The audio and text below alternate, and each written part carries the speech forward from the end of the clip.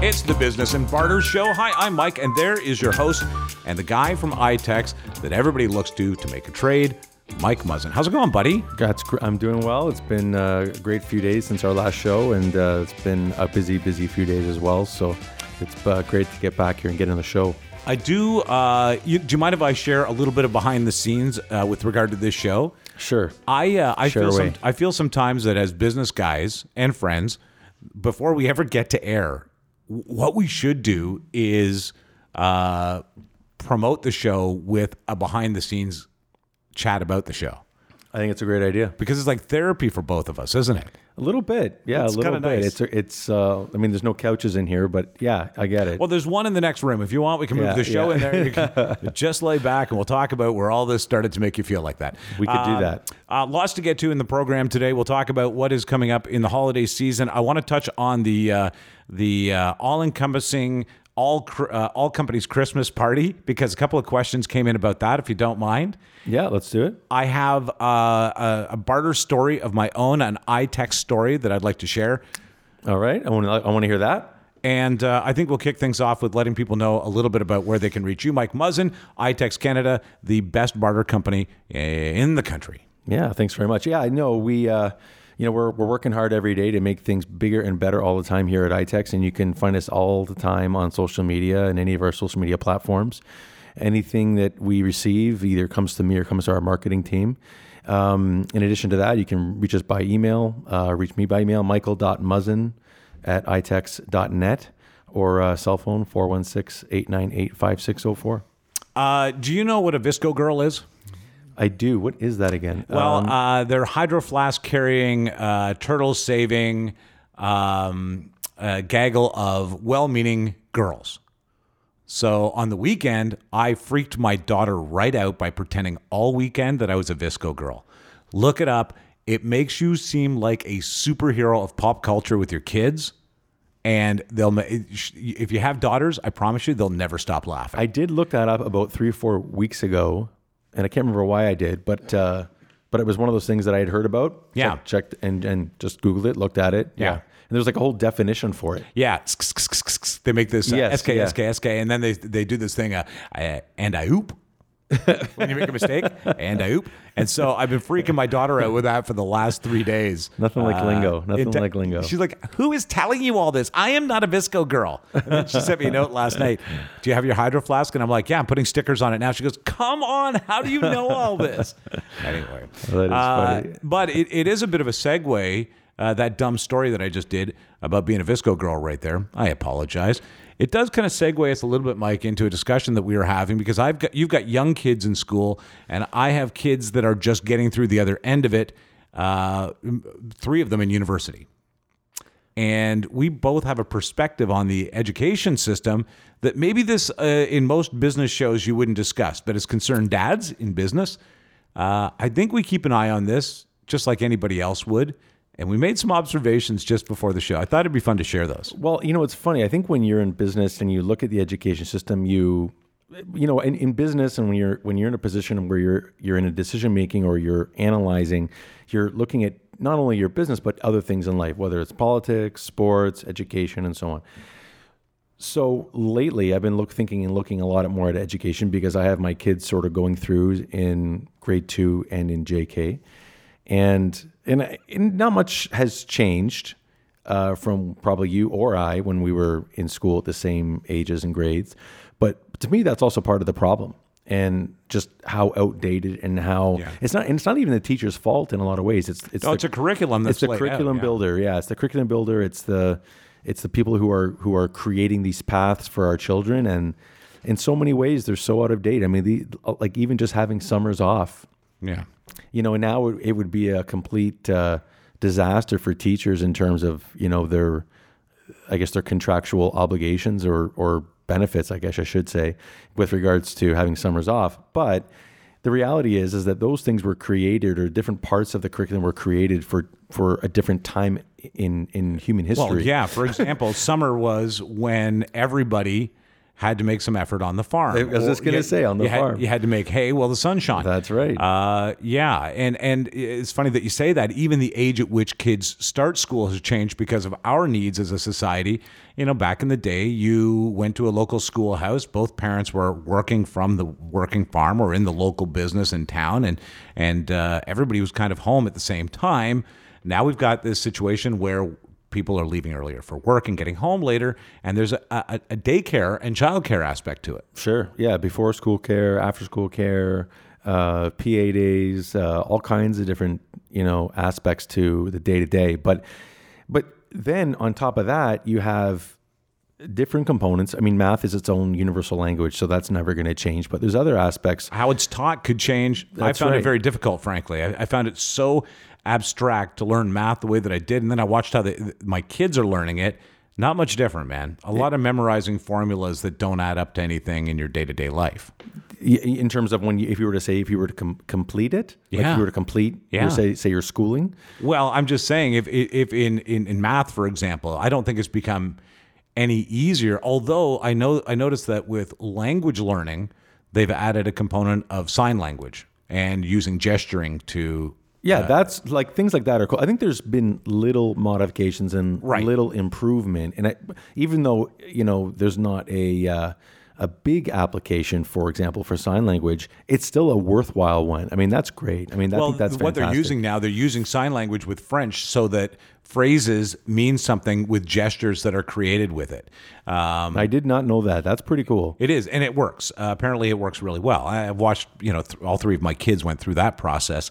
You're right. Small adaptations have happened, but overall, the way that we teach our kids and the way that we create a system for them, it's easy to exclude so many students from that, from benefiting. Yeah, not only that, but one of my biggest contentions I have with it is that the curriculum year to year or grade to grade really in a lot of ways caters to the lower portion of, say, the class.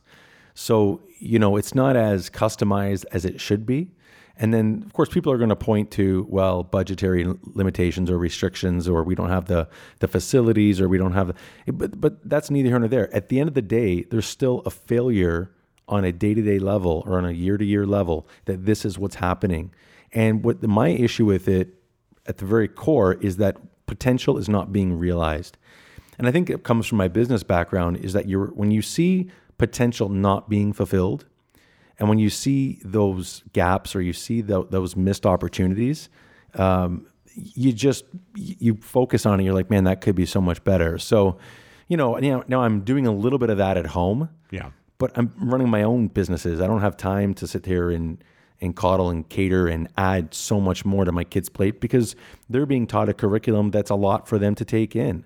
Well, you and I talked before the show, and I have this theory that from junior kindergarten right through to the very end of your education, which is if you followed it right through every step, all the way through university to your master's, beyond your master's, you would then get a PhD.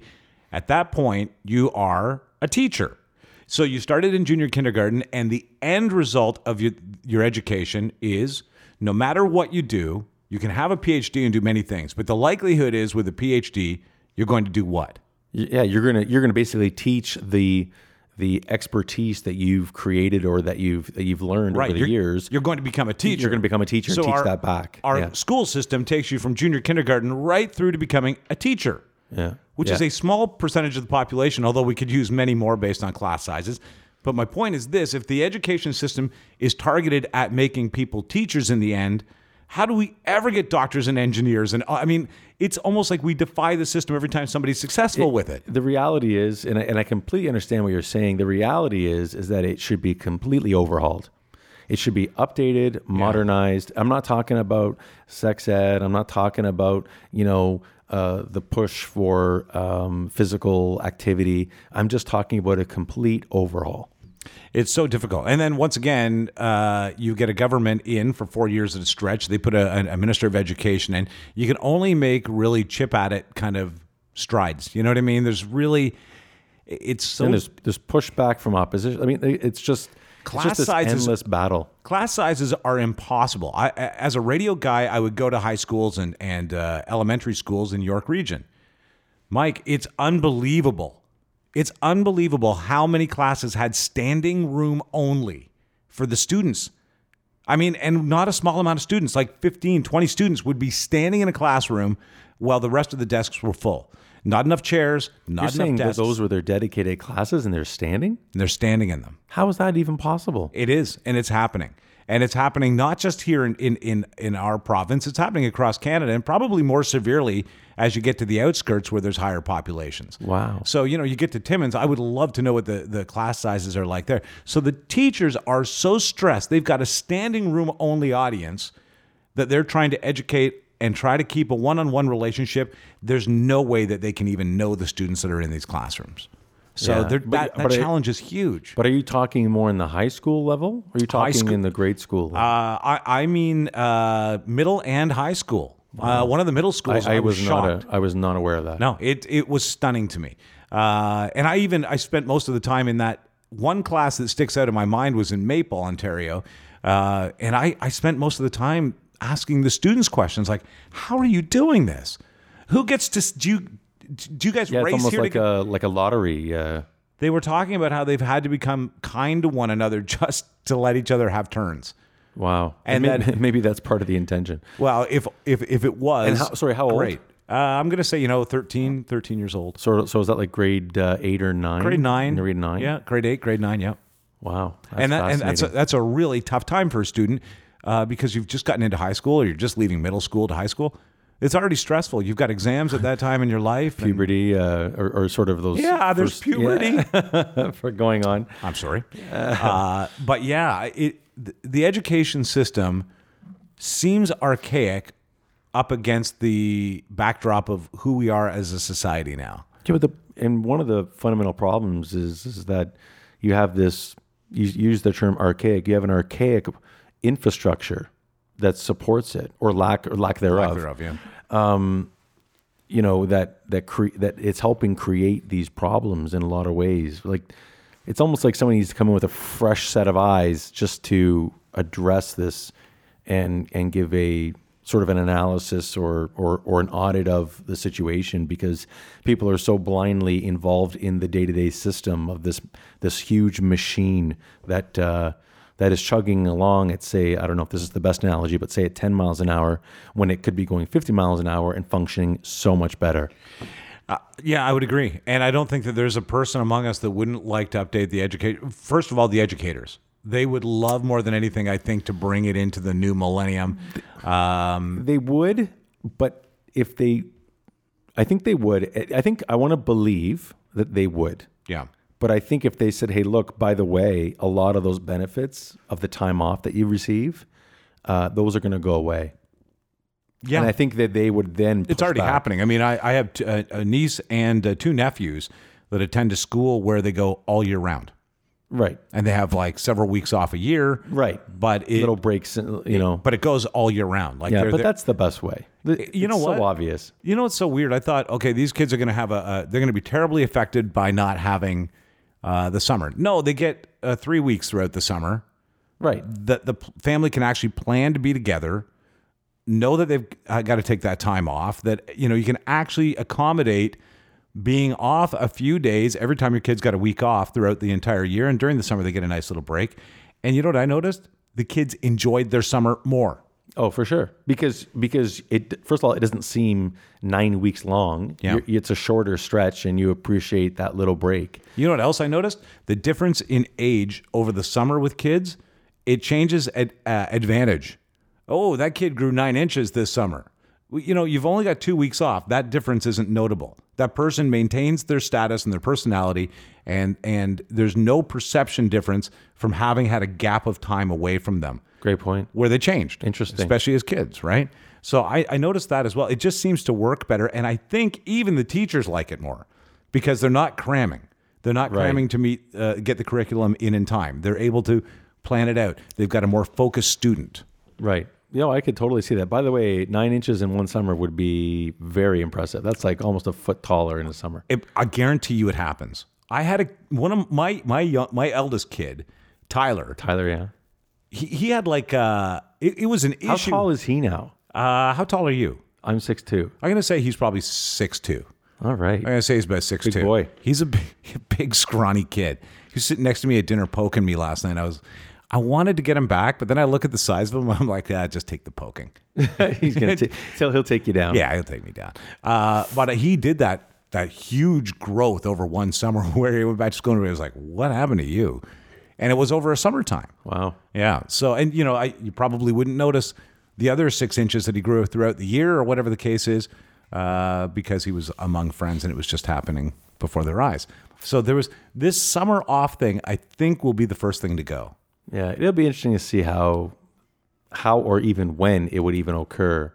I want to believe it, it should happen soon, but I don't know if it'll happen soon. I mean, it's such a machine that, there's something almost needs to, I don't even know what would stop it or what would change it. Of all of the episodes we've done, this one will get the most response with people with their suggestions and complaints. Yeah, send them in because I'd love to hear them. We've got them too. I mean, like this came from us saying, you literally have little kids and I got big kids.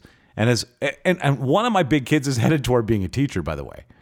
So, and so I wonder what the future looks like for him. On that note, not that this was part of the discussion today, I don't know if you heard this yet, but cell phones are now banned in schools. As of today. As of today. Yeah. Well, probably as of November 1st, but nobody. Do you want my reaction to that? Yeah, I'd love to hear it. What? Yeah. They weren't banned before this? No, right? What the fuck? How the G... I know.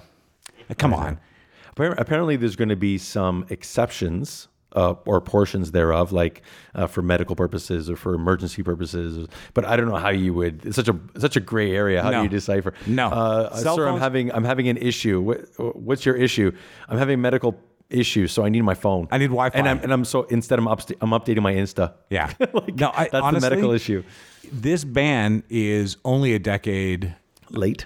Yeah, in my opinion, a little bit. Yeah, well, this is going to reduce. This is my opinion. You tell me what you think. This is going to reduce bullying in the school because it can't be as instantaneous. By the time your kids get pissed off and they bloop, off goes the tweet, out goes the bullying, up goes the Facebook or the Snapchat. You got your Snapchat, Snap, and it's instantaneous based on emotion.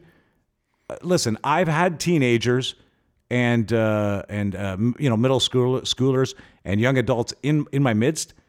In 20 minutes, they forgot what they were mad about. Trust me, it's better that they wait till they get home to get access to the internet. Yeah, and just to round things up, let's be honest. The internet needs to play a better, more integral role in day-to-day education of our youth, so that they know what it's good for, so that they can extrapolate from it what they need to. Absolutely, and extract and become experts in it. Because the reality is that when they're out there and they set foot in the job world in the job hunting world. Yeah, that expertise needs to shine through. Yeah, right, and in an applicable manner. And it may not even be something on a local level. When I say local, I mean Ontario or Canada. It needs to be applicable on a global level.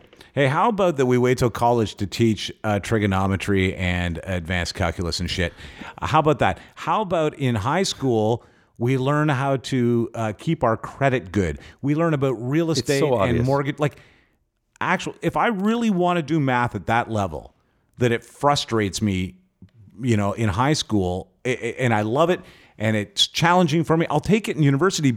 But really, there's something to be said for being taught to be an adult. Yeah, 100%. Any of those, even I didn't even know it was gone, but I didn't know home ec was no longer a course that was offered in high school. Well, how about this? When I was in high school, you took home ec or shop. Right. What?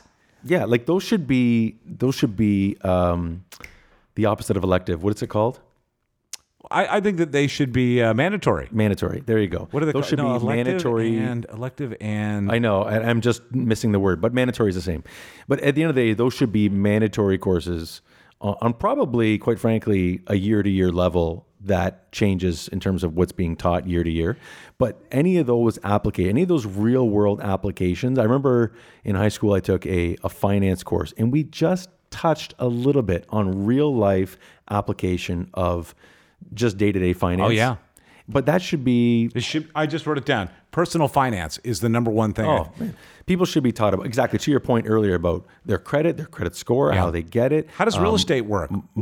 Mortgages, TFSAs, RRSPs, RESPs, that should all be taught on a high school. Absolutely, and it should be updated when the tax laws and the Absolutely.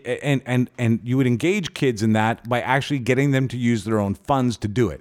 I'm just saying, like, it's. Well, you and I both know we use the Pythagorean theorem every day. Oh yeah, I'm using it right now to wrap up the show. Thanks for joining us, by the way. I'm Mike Wixon. That's Mike Muzzin. It's his show because, for goodness sake, he's the head of iTex Canada. Well, could you just give me a couple of seconds on what you guys do? Because I feel like we went off track, and I just want to wrap. No, I think this was a really good constructive discussion and topic for the show. I think it was, in some respects, it was overdue, and I think it's a great topic for a lot of people out there. Now, if people want to get their thoughts to you or talk more about barter, where can they do that? Yeah, they can certainly talk to us anytime about barter. That's what we're experts in. So anything related to iTex and social media platforms, you can reach us for iTex Barter Canada or michael.muzzin@itex.net. For email and 416-898-5604 for my cell phone. And yeah, happy to discuss anything related to barter topics. And on a side note, I saw a great video that's gone viral of a kid who was chewing gum at a hockey game. So they're sort of standing in the front row during hockey warm-ups. And so one of the players wanted gum. So he traded a puck for a piece of gum over the glass. Oh my God, that's hilarious. Yeah, that's amazing. We shared it on our social media. It's pretty cool. Just again, your social media at iTex Barter Canada? Yes. At iTex Barter Canada. Okay, I just want to write that down because sometimes I cite you guys, you know. Thanks for joining us, and we'll catch you next time for Business and Barter. Subscribe and tell a friend, won't you? See ya.